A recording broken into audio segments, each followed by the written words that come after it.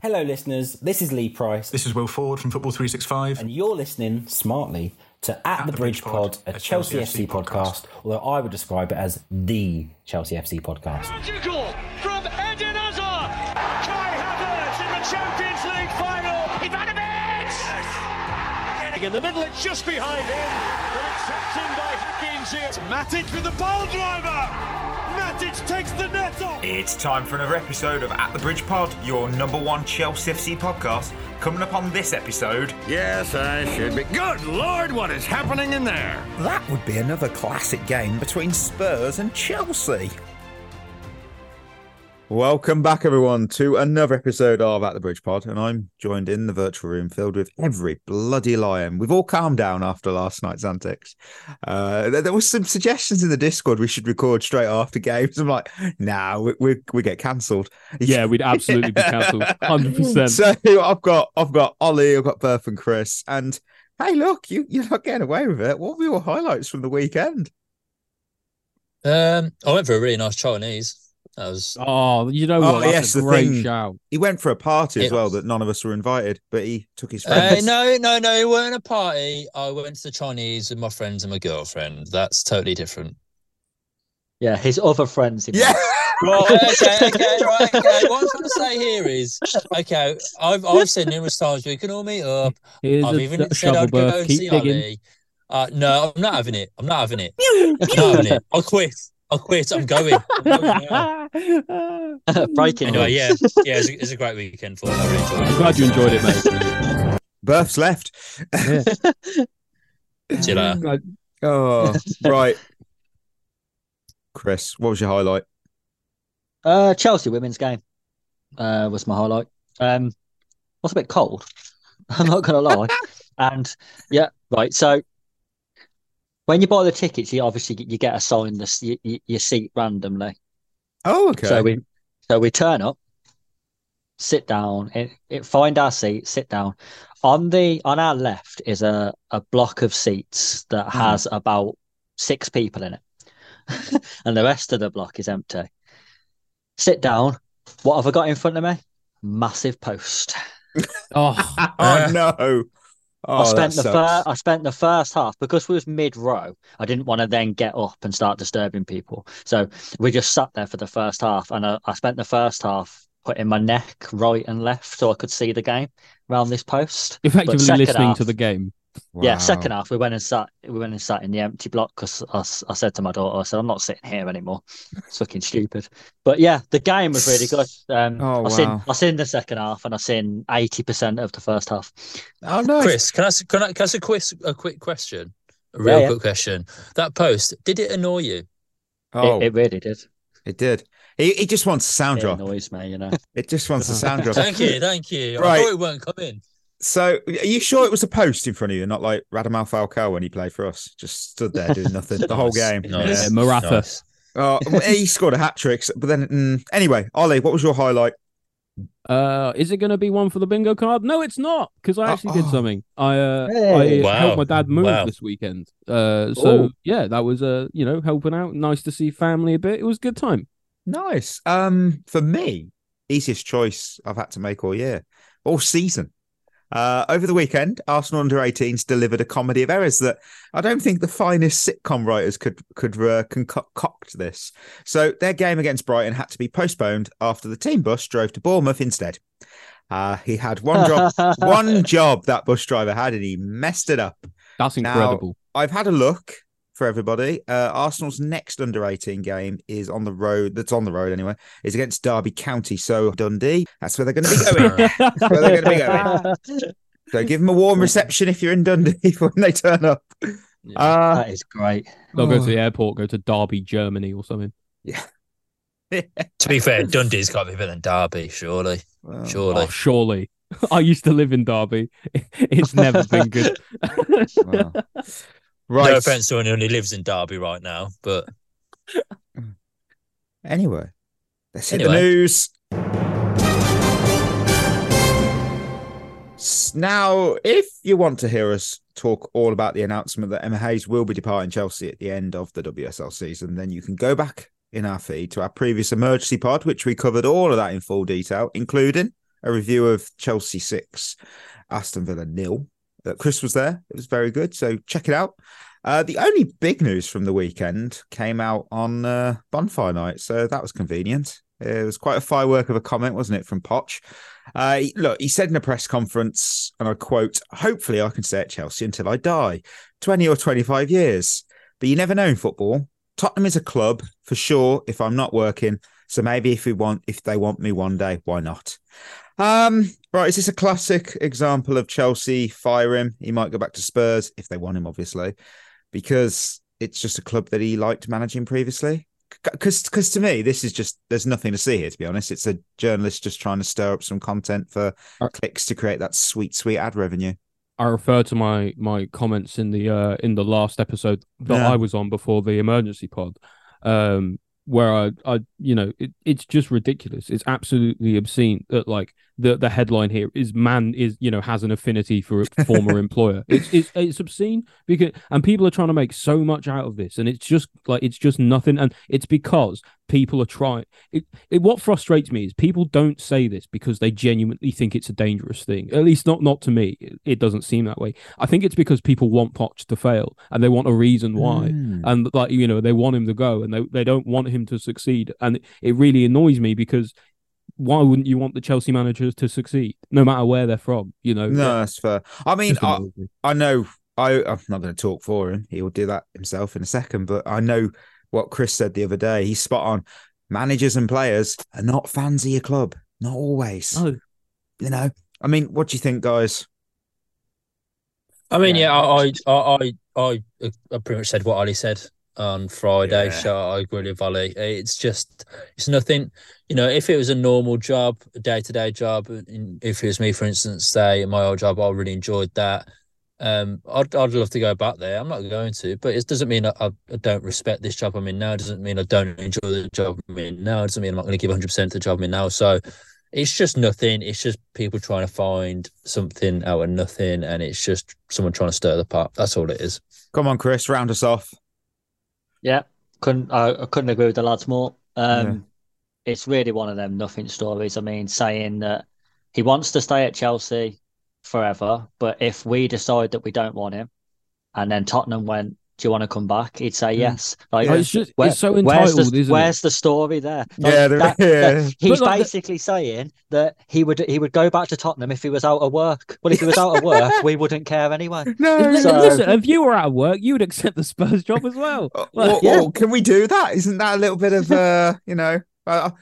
what is it? I forgot the word. That's bad. What do they call that? The conflict of interest. There we go. Yeah, that phrase. Right. It is time for the match report, sponsored by There Is a Reason We Wait 24 hours before recording our game reviews.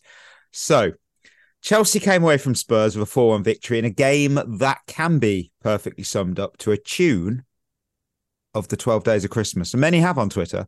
So 12 first half added minutes, 9 in the second, 5 disallowed goals, 4 goals for Chelsea, 3 goals for Jackson, 2 red cards, and a win at 3 Point Lane. We do need winners and we do need losers. There's not many losers, is there, though? We will try to keep to 3 for both. I know someone hasn't, but that's okay. We love you, Ollie. So winners, there's got to be some. Who wants to lead on the winners? I'll go. I'll start off. Pretty obvious one. I'll go for Nicolas Jackson. I have him on mine. Obviously, he's on mine too. Mm-hmm. He's got a hat trick. And fair play to him. I've seen strikers at Chelsea in the past miss all 3 of the chances that he scored from. So fair play. He's got a hat trick. Long list. He's got a hat trick against Spurs. So instantly he's got the fans back on board. He worked hard. Like he is a very frustrating player. I've always said there's a good player in there. I think he's deserved the luck that he got against Spurs because I think he does work hard for the team, to be fair to him. And look, he's won us the game single-handedly pretty much. So fair play. Kept running all night. It was a real good centre-forwards performance from him. And hopefully this will kick on now and he'll start scoring more and more goals. But, I'd just like to say as well, he's considered a flop. He's got 5 Premier League goals this season now. Højlund, he plays for Man U. Oh, don't do it. Yeah. 0. Just attacking my Danish bestie there. Hey, Mikey, I'm just saying. It's right though, and you know what, Jackson? What I was really impressed with, even more than the goals, was the mentality. Do you know in the post game interview? The post game interview, he said I should have scored 4. He could have easily had 6 or 7. And I really actually appreciate that from him, because one, it's a bit of an accountability that he knows that he's missed some chances recently and things like that. But also, it would be so easy as the striker who's just scored a hat-trick, giving your team a massive win away on the road to one of their biggest rivals, to be like, yeah, wasn't I amazing? And he took to act like Billy Big Bollocks, and he didn't. he said, he was like, no, I could have scored more, and I've got to keep working hard, and that's exactly the attitude we need. And you know what though, sorry to interrupt, Chris. I will say, I don't think anyone else will say this, but I'll add it in. To hit the Sue celebration that was so rude against Spurs is the funniest shithousery thing I've ever seen from a striker in my life, I thought it was brilliant. So he's a winner alone just for that. Go on, Chris. With Jackson, though, I think the thing that I was pleased with the most is he stayed very central. For the goal, I can't remember whether it was his first or second. I think it was his second. He could have made the run into the channel to be the outlet, but he stayed in the middle and almost looked at Sterling like, I need you to make that run so I can tap it in at the end. And I've seen some people saying that it's one of the worst hat-tricks they've ever seen. But that's the sort of hat-trick that Haaland gets like every week. Yeah, good point. Very good point. Just three tap-ins. Like a goal's a goal. You don't get more points the prettier it looks. Yeah, it doesn't have to be a worldie. My God. No. I want my striker scoring tap-ins because it means that they're in the right place. I mean, he can also boast that he has scored the same amount of Premier League hat-tricks now as Bergkamp and Cantona. It's good company. And more than Rashford. Yeah. That's got a sting. Yes. Wow. Yes. Did we all have Nicolas Jackson then as a winner? We did. Yeah. Oh, nice. I'll run with the neutral fan here. That's one of my winners, because if you didn't have a horse in this race, this was kind of prime Barclays, as they say. The game was absolute chaos. It was carnage. You just only need a dog to run on the pitch and grab the ball and tackle Romero. It was hands down for me one of the most entertaining games I've probably had the joy to watch, and it will probably go down as one of the best the actual fuck games in this league's history. I think it was the best game this season. I was worried for not Chelsea game. I mean Premier League game. I think it was the best Premier League game so far. I can see your point. It had every. I mean, I genuinely was smiling when I saw Romero get sent off against us. The joy in my face. I was genuinely frightened, especially in the second half, for our elderly fan base at the club, because my heart was going ridiculous. I was, So I mean, I could only imagine what they were going through. I mean, talking about the fans, the ones who were at the stadium for both sides. I mean, for Spurs, they were singing. Well, both sides were singing from minute 1 to minute 90, and for Spurs, that must have felt like a seventh man on the pitch. Because there wasn't many players left, wasn't there? There wasn't many players left. Subtle. I like that one. Yeah. So come on. What are some other winners? There's only one left for me. So you guys have got to deliver now. I'm going to go for Caicedo. Yeah, he's on mine as well. And mine. We're doing it again. Wow, this is incredible. What a goal! Wasn't. I think Caicedo gave a Kante performance against Spurs yesterday. I thought he was absolutely everywhere. I thought he won the ball back an unbelievable amount. I thought his passing was really good. He won every second ball. His finish for the goal that got us out was fantastic. It's a really good goal. And I just think he's getting better and better, and he's just commanding that midfield. He kept Højbjerg in his back pocket. He kept whoever else was on the pitch, which weren't many people in their back pocket. So, he was really, really good yesterday. And I think he had a really important role, because when it went down to 9 men, they obviously put Skip on. I think they put Højbjerg on as well when Maddison came off. And so it was a real different dynamic for him. And I think he just handled it so well. I thought he was just phenomenal. A beast performance from him. Yeah, agree. Yeah, I couldn't agree more. Honestly, he had an outstanding performance yesterday. Really, just did in a game where the midfield was going to be so important and you had to really battle and fight for it. He did that perfectly. It was a really, I think he good was my Derby line of the week performance. as well. I think he's my line of the week as well. I think if I'm so. not mistaken. I mean, yeah, So- when our back's against the wall, he certainly was there with the defending. Which I think he's just getting started as well. Like I Yeah, really do feel agreed. if he can get motoring and do that almost every game, there won't be many games we lose in the midfield. So we all have one winner left. I feel like we're all going to match the same, but I'm going to go to Ollie. Who's your winner? Who's your final winner? It's Mr. Cole Palmer. Yeah, he's mine. Yeah, he was mine as well. Yeah. Yeah. Nah, mine's different, to be fair. Oh, nice one, Chris. fair Keeping the enough. show going.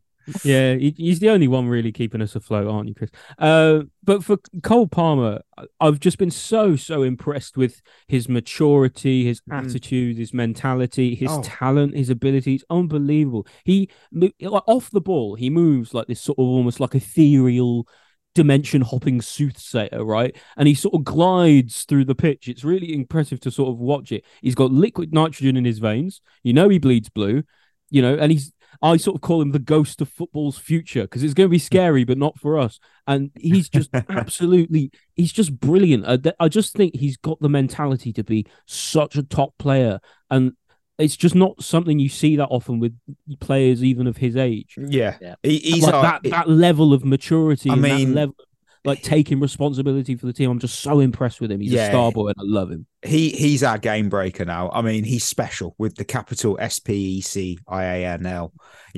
He, like you said, he has the ability, but he also has the mentality that you just cannot teach. He's fearless under pressure. He's like our own wrestling superstar, Stone Cold Cole Palmer. That is my name for him. He's Stone Cold Cole Palmer. I love that. Do you ever get concerned when he takes a penalty? I don't. No. I love that. It's not like Jorginho who makes me go, no. I love Cole Palmer. He's brilliant. At bargain. You know where Cole Palmer deserves the most amount of credit in this game as well? That first 15 or 20 minutes, whatever it was. I think it was the first 20 minutes where we was awful and didn't look like we knew what we was doing. He was the only player who looked ready to play. He lifted the team. Yeah. And he was calm on the ball. He shushed the Spurs fans at home. Yeah. And he deserves credit for that. Wow. That was brilliant. I know he did kind of fade out a little bit in the second half, but I just think his performances are so... he is the difference maker for us at the moment. That's just the way I see it. You say that though, Ollie. You say he faded out in the second half. I don't think it's been talked about enough. His ball to Nicolas Jackson for Jackson's hat-trick goal was phenomenal. That's true. I know Spurs played just the most ridiculous high line, but that pass would have split most defenses apart. And I think that is the main difference. I've spoken about it so many times now, but he's that player that just can pick a lock. He can make that defense splitting pass, and we have changed we're scoring so many more goals now that he's in the team. And it, like you said, Mike, he's so calm when he takes a penalty. 100%. It was close to missing one. Don't get me wrong. Last night, but he scored it. No, never in doubt. And shushing the Tottenham fans. I mean, what a bloke. And again, he's another one, though. His post-match interview with Jackson, I thought was superb. He was elite, that elite mentality. And he's another one, like I said, he's just going to get better and better and better. Right, Chris, who's your final winner? Poch. Okay. Fair play. Yeah. Not necessarily for the reason that you think. I thought he adapted in the game well to what was going on, but his mentality, the fact that he was getting as frustrated as I'm pretty sure all of the fans were, the fact that of what the players were doing against 9 men, shows that he does have that elite coach mentality. And his interview after the game, we've just beat Tottenham 4-1. I'm telling you now, someone like Graham Potter comes out and talks about it being a fantastic performance and the boys gave everything. This was our best performance. Hit the button, Mikey. He just gave everything in the game. And it's our best performance of the season so far, and all of that normal bullshit that they come out and say, even though it wasn't. And that's the reality. And he didn't come out and say any of that. He come out and you could see that he was frustrated by how we played in the situation that we was in. It should have been a lot more comfortable than it was, and that fills me with confidence that he's keeping the standard high as well. That's not a mid-table man. Yeah, it's not a mid-table mentality, is it? They're coming out and saying, well, the result was 4-1, so we must have been brilliant. We wasn't. And he was quite happy to admit that. It's easier to do when you've won 4-1, I get that. But I like the fact that he's trying to keep the standards high, that the performance still wasn't the best in the situation that we was in. Yeah, 100%. Oh, my word, losers. You know what? I'm going to go straight to Ollie because he's got quite a fair few. So I'll give him the stand. Okay, so for reference, we sometimes decide when we've got a lot of winners and losers that we need to stick to 3 each because otherwise the show's going to be an hour and a half long. Right? and we don't need that for you guys. You got things to do in your lives. So we can't keep it down. But I've got 6 losers and I could simply not narrow them down. But I will be brief with the first 3. Wow. First one is Cole. Yeah, the first 3, and I'll be dead quick with these 2 because I'm just rattling through them.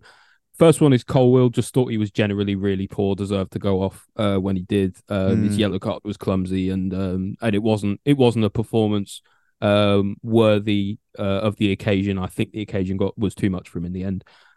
Second one was James. We actually scored most of our goals after he went off.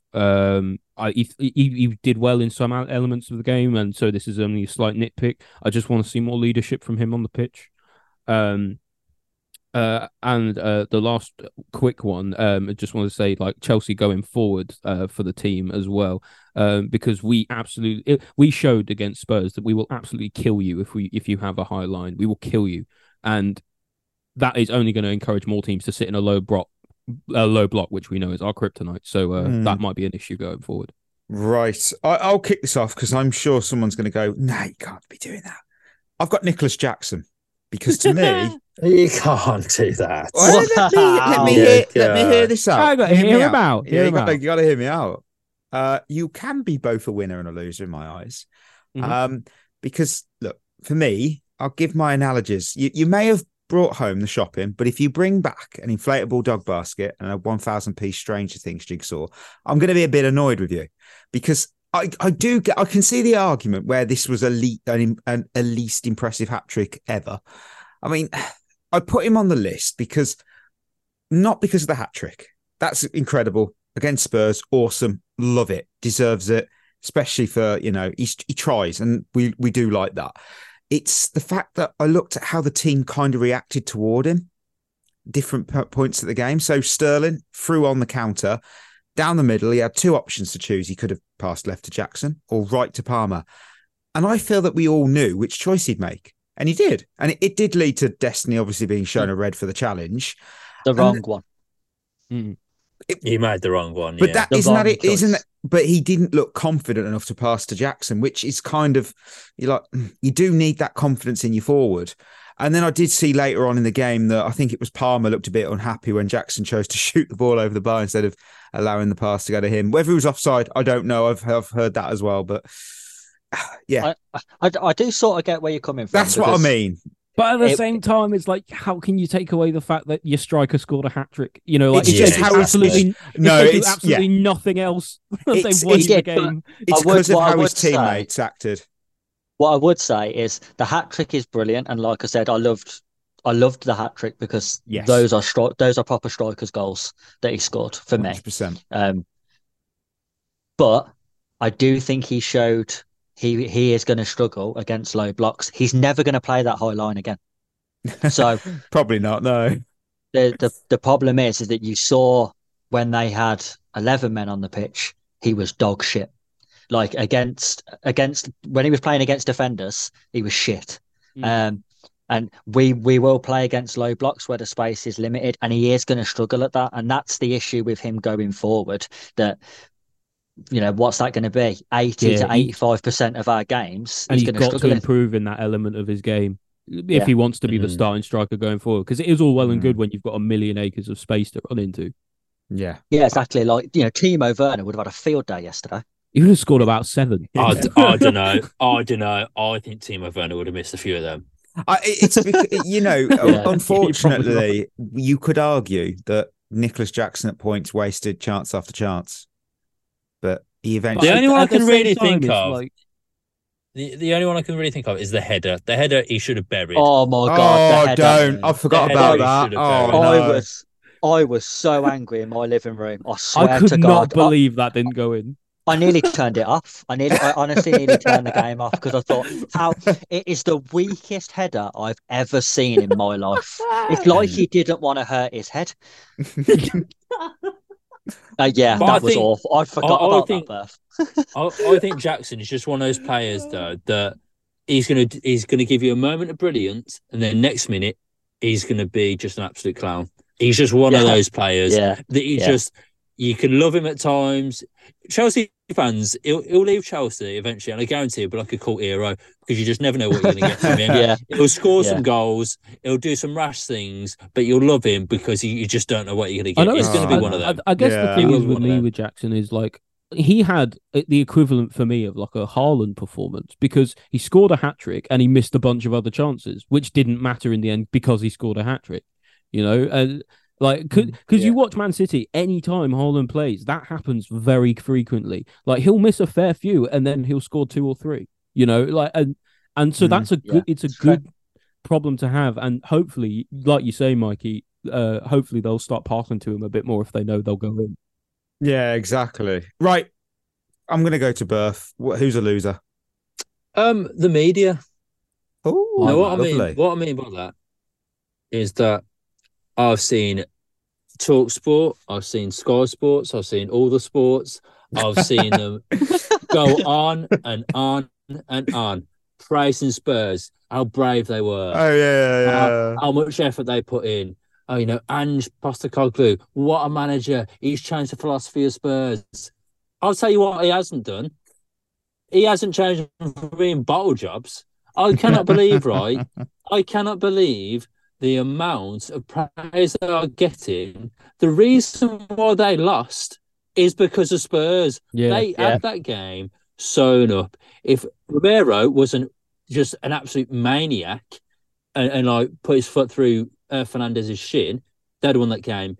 If Adoji and gone and tried to karate kick Sterling's foot off, they would have won that game. Like, it is ridiculous. And then to play the most, it wasn't even a high line. That was basically on the halfway line. That's no line, not a high line. That's no line. There's definitely like there's a line, literal, isn't there, between bravery and stupidity, and that line is the halfway line. Yeah, and this is the thing, and that people were saying before this game, Spurs are going to win the league. They're in contention. They're not. They cannot be, because that performance, that I cannot believe what they was doing. And great guy, seems like a great guy. I think he's a real good manager as well. But that is just, you cannot do that. If Poch did that, Chelsea fans, you know what, wouldn't want him sacked. They'd want him sacked. You are absolutely right though, because there's being brave in a game, and then there is just being stupid. And I can understand, fair enough, if he wanted to try that after the first red card for a little bit. Maybe until half time. But when you get to half time and you've realised how many times we've got in behind easily, you've got to drop that line. Like, then it's just stupidity. And they was lucky in a way that they was playing us and not playing Liverpool or City. They would have lost 12-0. Yeah. And then no one would have been praising them then, because it would have been the worst loss in Premier League history. So it's... They got really lucky, and it was stupid, and I wouldn't want to see a Chelsea manager do it, because it was a ridiculous way of trying not to lose. Berth is spot on though, because it's like, it is daft to have kept doing it, because it's like if you went into a boxing match with Mike Tyson and decided to cut off your arms beforehand, right?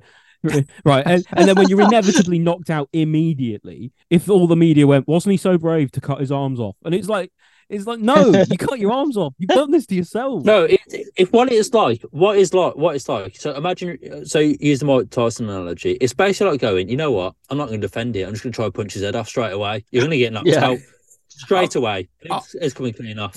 I'll jump in with my second loser then, because you've referred to it already. Defender, just because. This game isn't one you'd preserve on a VHS tape for future generations when you need to teach them about defending. One of mine. I mean, obviously, look, Spurs played an offside trap that never worked in 93, didn't work in 23. I mean, their strategy I feel for me, their strategy relied on Chelsea's team our players to just become a little bit overexcited, like a child would on Christmas morning, unsure what to do, all the open space in front of them. It nearly succeeded at times, but I mean, also, I'm not gonna, this is also about us as well. And when assessing our own defensive performance, a glaring instance stands out for me. Even with Spurs down to just 9 players, Eric Dyer. Don't get me started at the back. Don't get me started. I mean, he was unmarked at the back post. That was embarrassing for the level of football this squad should be playing. And it felt like sometimes Chelsea couldn't mark a bingo card. It was amateur hour. It was absolute amateur. That was laziness. How on earth are you, when you are 2 men up, not even 1 man up, 2 men up, how are you leaving someone free at the back post? You double team. You can double team 2 people on the opposite team if you wanted to. Yeah, you got a point. It's just pure lazy. It's terrible. And you know what? We were so lucky at the time that he was just offside because that game is totally different. If they're in a draw, they know, right, now we've got 9 men. Now we have to defend this, and then they will go into the low block, and then we wouldn't have scored anymore. And so we were really lucky in the Everyone game. Looking around, fine margins, and you can't leave it up to chance, especially, and you can't throw it away by doing something as stupid as leaving a man free when you're 2 men up. Mm-hmm. Both times, though, it was, I'm pretty sure both times, Gallagher and Cucurella, they both lost their man. It seems to be a thing times. that's, when I'm thinking about goals that we've conceded, it's happened quite a few times. Disasi's done it, Gusto's done it. Is this just something that's part of like Pochettino's training and defending? Because surely he can't be leaving a gap somewhere for someone. Do you know what I mean? They can't. He can't be training them in such a way that this sort of thing happens. Surely. Yeah, 100%. It's just so frustrating. It has to improve on the training ground. Has to. How many losers have we got? I think Chris has probably got all 3, hasn't he? I've still got 3, yeah. Go for it. Who's your first? I can go through the first 2 quite quickly, to be fair. They was similar to Ollie's. Well, they was the same. Cole Will. So very similar. Yeah. I think, yeah. You might even say exactly the same. Yeah. Cole Will, I think, is an obvious one. I thought he was terrible. Yeah. And for all the reasons Ollie touched on, but also his passing was absolutely nowhere near horrendous, like Sunday League level.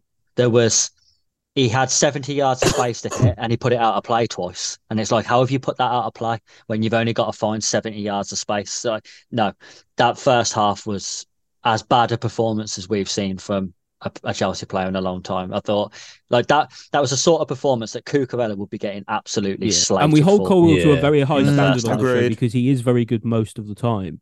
But that was not on. He just wasn't right. And his defending for the goal as well. Turning your back. Awful. Yeah. But my second one is Reece James. I agree with Ollie. I've seen so many people today talking about how good Reece James was yesterday. I thought he was shit. I honestly, I thought he defended okay, but was never really overly tested defensively. Like he didn't do any defending. I thought, Jesus, that was brilliant. And his passing again, another one. Couldn't pass wind. Like he had the chance against that high line 3 times in a row to put a player in, and he hit the goalkeeper twice.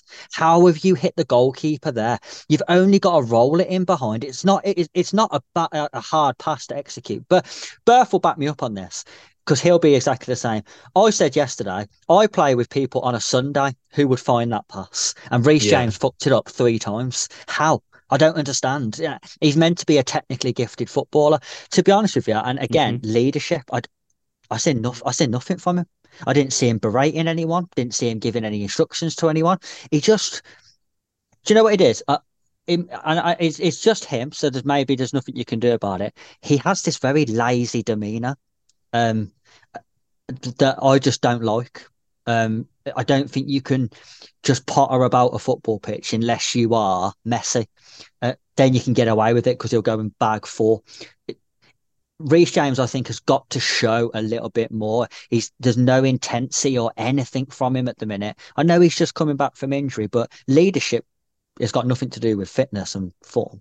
Like, you can do that shit when you're playing terrible. That's what leaders have to do, and I just don't think he's doing it. That's the thing for me with Reece James is this season he's not been a better right back than Gusto, and he's not been a better captain than Gallagher. So what is he? It sounds harsh, but I expect a lot from my captain, and for me, James just isn't providing it right now. Like for me, your captain has to be the hardest worker, has to be probably be one of the most talented, has to be the best, vocally, leadership, all of this stuff. And at the moment from James, like, you've got to hold those standards so highly for your captain, and he's just not meeting them. Yeah. Right. Yeah, good. Berth, who's your loser? So I've got one left, and it's Pedro Porro. Yeah, what a wanker. What an absolute dickhead. I like, if I look up dickhead in the dictionary, he'll come up with a picture of him. The amount of times he was on the floor and then turned to the Spurs fans and fist pumped to get him going. I'll tell you what, get him going now, mate. You got dicked 4-1 in your own backyard. Berth's new best friend is João Felix, because I'm pretty sure you both feel about the same way. Yeah, exactly. Oh, that's dickhead. So funny. Dickhead, loser. Well, I think we've all got one left, haven't we? Unless I've got two left because I'm all out. Of course, yes. Go on. Sorry, Reece James is my last one. So yeah. Right. Come on, just Ollie. one of mine was just attacking, just generally. Like we were in an attacking sense in the second half. Spurs gifted us the game more or less, and we still missed so many chances. It was unbelievable how many we fluffed. It was like it was a training session that we had to keep doing until we won 4-1. That's how it felt like at times. Like it just drives me nuts. I know we can't be clinical all the time, but when you are gifted time like that and you are gifted constant 1-on-1s and 2-on-3s and all of that and 3-on-2s, you have to make it count because other teams aren't going to give you as many chances as Spurs did. I think it really highlighted, didn't it, why we struggle against the low block. Like our final pass and decision making, essentially playing against no one, was shit. When you're in a crowded area with lots of defenders defending their penalty area, it's those little intricate passes and those quick decisions that have to be spot on. And we highlighted yesterday that these players just don't have it.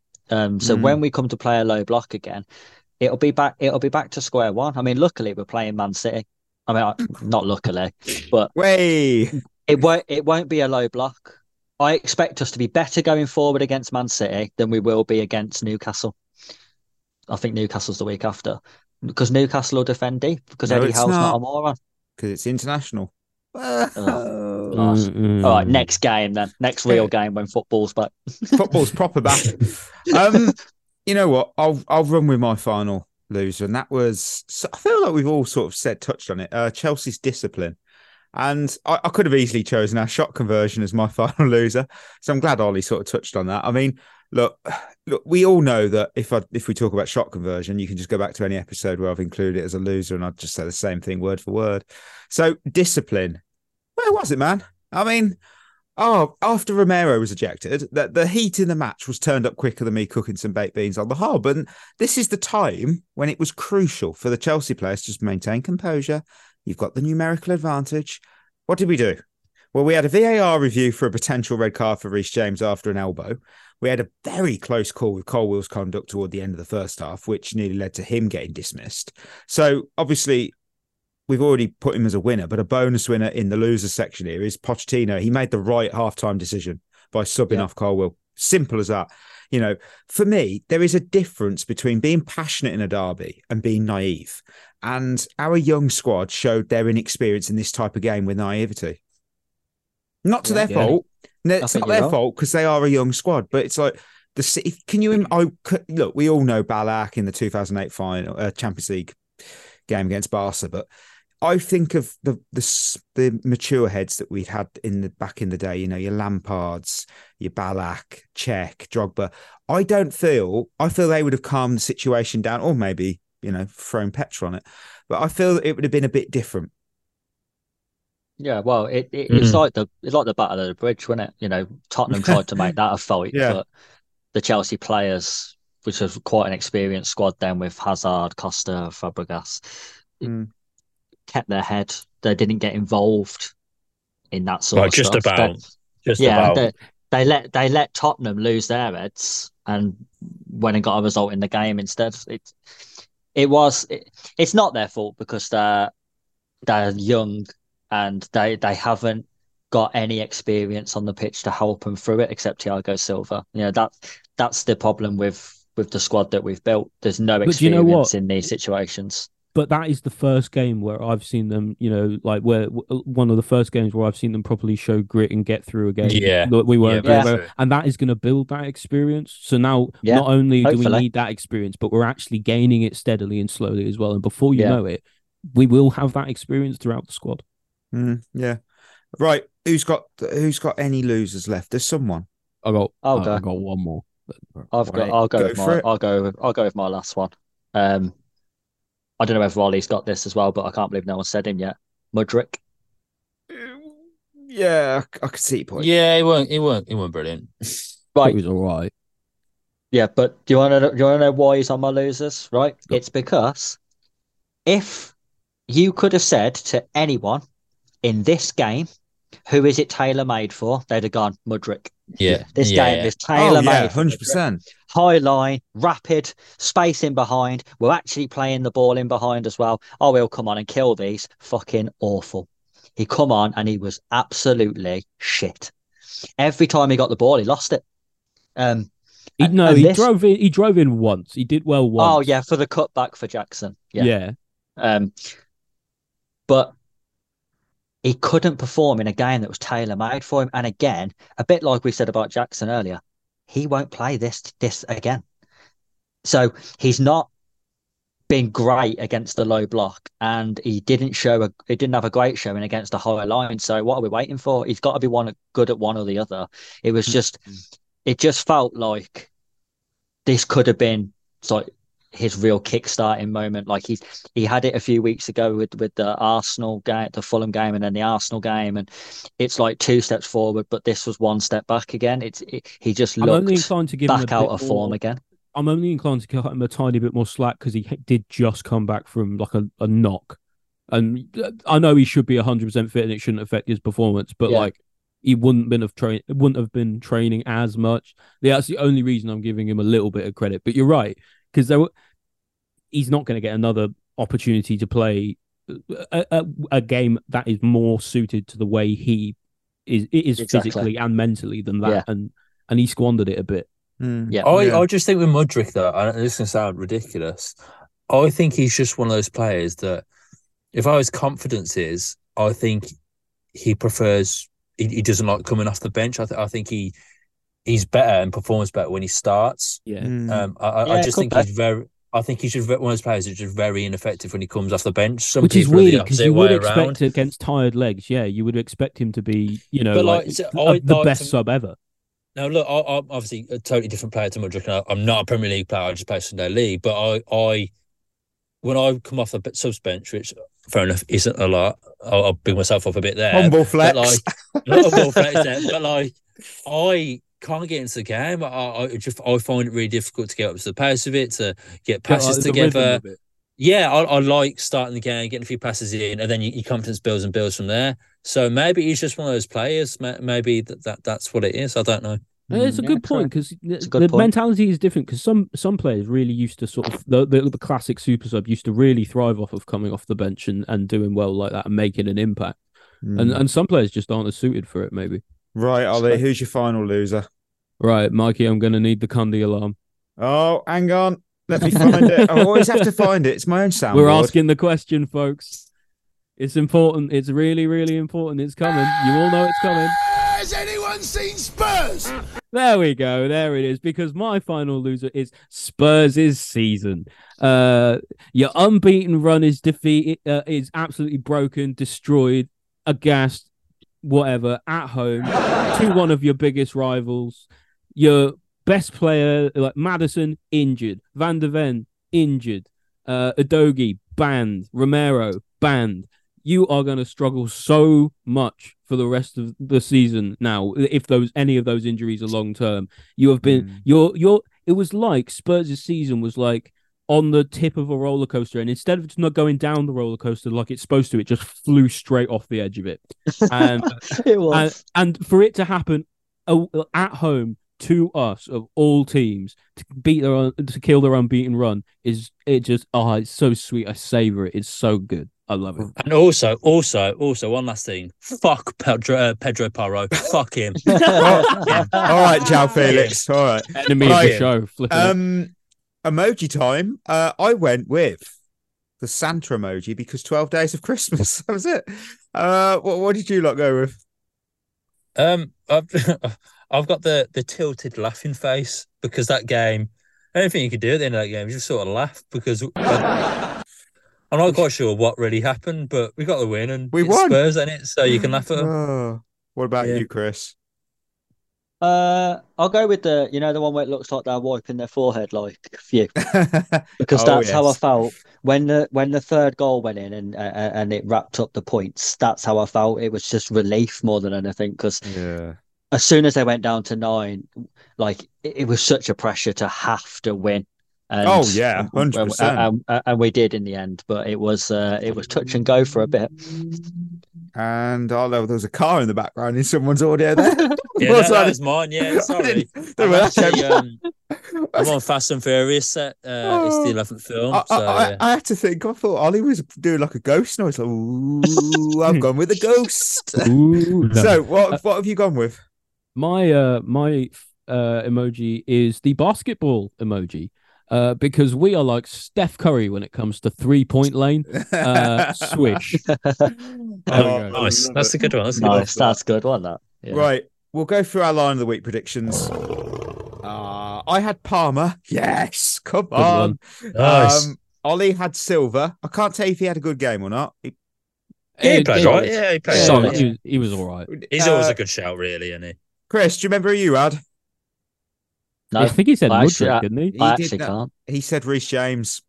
Ooh. And I don't think he was on your losers list, wasn't he? So yeah. He was shit. No, that's a loss. I'll take that. Take that. Berth went with Caicedo. So a great shout. Yeah. Yeah, well done, Berth. That's a half and half this week. Yeah, I think that's fair. I think you did relatively well. We're going to move to our question segment, which does now have an official name, and we are calling it Charisma's Question. So a special thank you to Julian for suggesting that name on Instagram. Friend of the show status. It's now yours, my man. You have got friend of the show status. Right.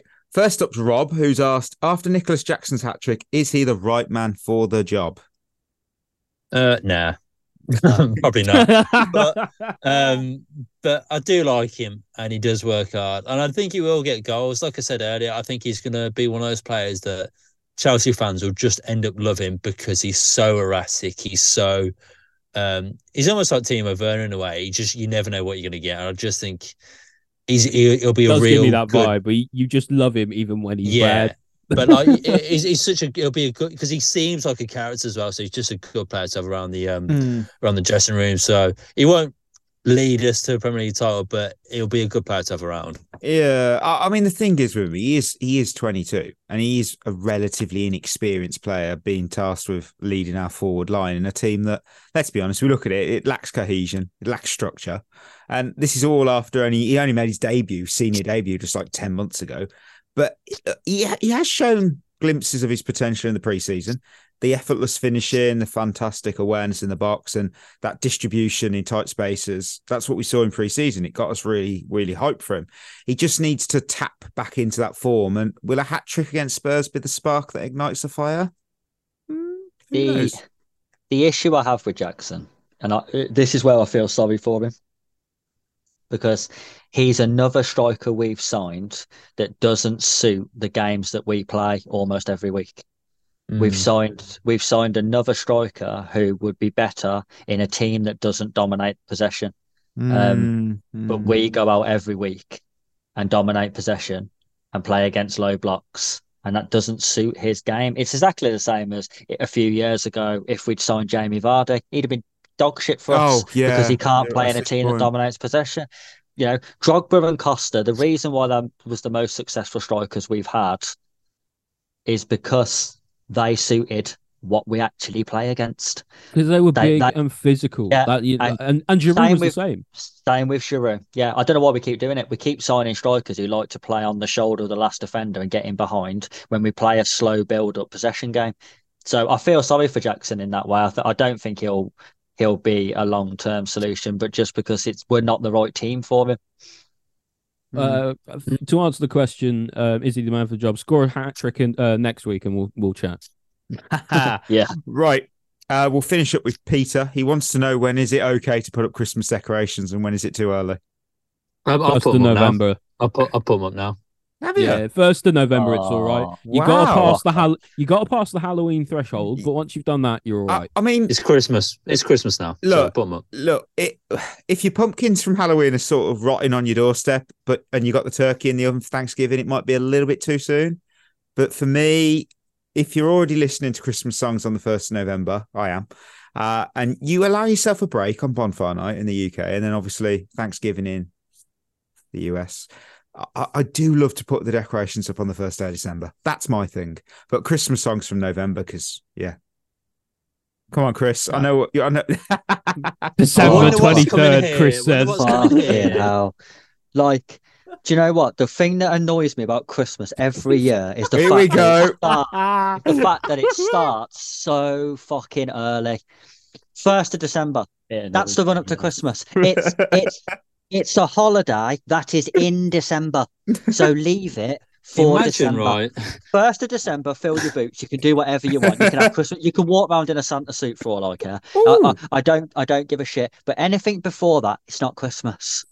Imagine my surprise, Chris, that you said that. I think every single one of us, me, Mikey, Ali, all predicted and knew exactly what you did. Actually, I almost did. You did not disappoint. You miserable bastard. You miserable not being miserable. It's Get just your tree up. Okay. Would you start celebrating Easter in February? Probably. I like that. Enjoyed it. Yeah. You wouldn't because depends it's what fucking time of year Easter because it's is. not. Yeah, because it's not in then, is it? It's in March or April or May or whenever they decide to put it, whatever year they want. Oh dear. That's fair enough, Chris. But I love Christmas. I'd put it up in August if I could. But I think people would probably think I'm criminally insane. Yeah. So you know what? Yeah, you see, there's a middle ground here. I think. The last pod, Beth, I told you that's why we wouldn't get on living together, and now you've just compounded it again. We can never live together. Honestly, I would pay so much money to see a sitcom where Berth and Chris live together. What September 20th looks like. Berth has got his Christmas lights Netflix, off. get it sorted. Our Christmas special is me spending a week with Chris. Oh my word! Oh yeah, that's our Christmas special. Right, we end the Monday show with a game of Archie Thompson's Top Trumps. The team obviously have to guess which player, each player, club or whatever, is higher or lower in the previous entry. And this week's category is Champions League themed. It's Champions League semi-finalists. So I'm going to give you a club and you got to tell me if they've appeared in more or less Champions League semi-finals in the competition's history than the previous club. And this is since the competition started in 1955. Nice. Wow. And Real Madrid are not being included in this list because they hold a record 32 appearances and they're miles ahead of everyone else. I'm not giving you an easy gimme. So we'll start with a lovely easy one, and that is Derby County, who have one semi-final appearance in 1973. I didn't know that. Did you? That's so random. That's the second time Derby has come up to that in this episode. So I will go. It rains, it pours, and it does in Derby. We'll go Ollie, Berth, and Chris. So, Ollie, I'm going to give you Atletico. I think it's higher than Derby. It is. It's 6. You've got Chelsea. Oh, testing your knowledge. Oh. I'm going to go less. Oh, no. The faith has been 8 semi-finals we've made. Berth, you bet against us and you lost. Wow. I can remember 4. You're fraud. Yeah, 8 seems a lot. Seems a lot for us. Wow. Well, I suppose we got to a fair few in the last few years, haven't we? And then you've got 2012, and then you've got anything that we did before 2004, 5. Yeah, there was a period where we did get. Yeah, fair enough. All right, my bad. Chris, you've got Inter Milan. Oh. Would it be more than 8? I'm gonna take a risk and say more. It is. It's 9. Just wow. there. I would have said they less. were good back in the day, weren't they? They were very good. They was. So Ollie, you've got Borussia Dortmund higher or lower than 9? Lower for me. It is. It's 4. Berth, you've got Porto. Oh, that's not easy. I feel like I'm getting tough ones here. They've definitely won the competition. Yeah, they've got at least one. They've got one. I'm gonna go less. Yes, 3. Just. Jeez. Chris. Scrap that one. Manchester City. Oh, that's a tough one. That is a but tough they got to the final twice, and then I think didn't they get knocked out in the semi-final one year as well? So that's 3 already. So I'm going to say more. It is. It's 4. Just in. Yeah. Ollie, you've got Leeds United. That's not helpful. I'm going to go... Leeds used to be really good in like the 80s and before that. And 2000s. Start 2000s, they were really good. Yeah, that's true as well. I'll go more. It's 3. It's less. That's unlucky. They were very good. Berth, you got Celtic. And more than 3. Ooh. Surely not, right? It's a bit of a tough one. I'm gonna go less. No, 4. More. Wow. Wow. That must have been a long time ago. Yeah. This is really tough, this one this week. Really tough. Chris, you've got Benfica. Again, that's a tough one. More. It is. It's 8. And Ollie, to close it out, Benfica had 8. Do Ajax have more or less? Oh, no, because they used to be really good. Like, well. Hey, they're on a 2-game winning streak at the moment. Haven't they won it like 4 times? I don't know. They've won it a fair. They have won it a few times. And they got to the semi-final a few times recently as well. I'm gonna Barley against Spurs, didn't they? I'm gonna go for it and say more. Yes, they did. They got 9. Lovely. Wow. Look at that, closing out with a positive. Thank you, fellas, for helping me with that one. Right. Thanks for listening, everyone. Treat yourself well. We'll be back on Friday to look at Man City and do our little squad ranking that we're planning on doing. So that's going to be interesting and controversial. So until then, that'll be us signing off. You've been listening to At The Bridge Pod, a Chelsea FC podcast. Follow us on Twitter and Instagram by searching for At The Bridge Pod. And if you're listening on Apple or Spotify, leaving us a review is always appreciated.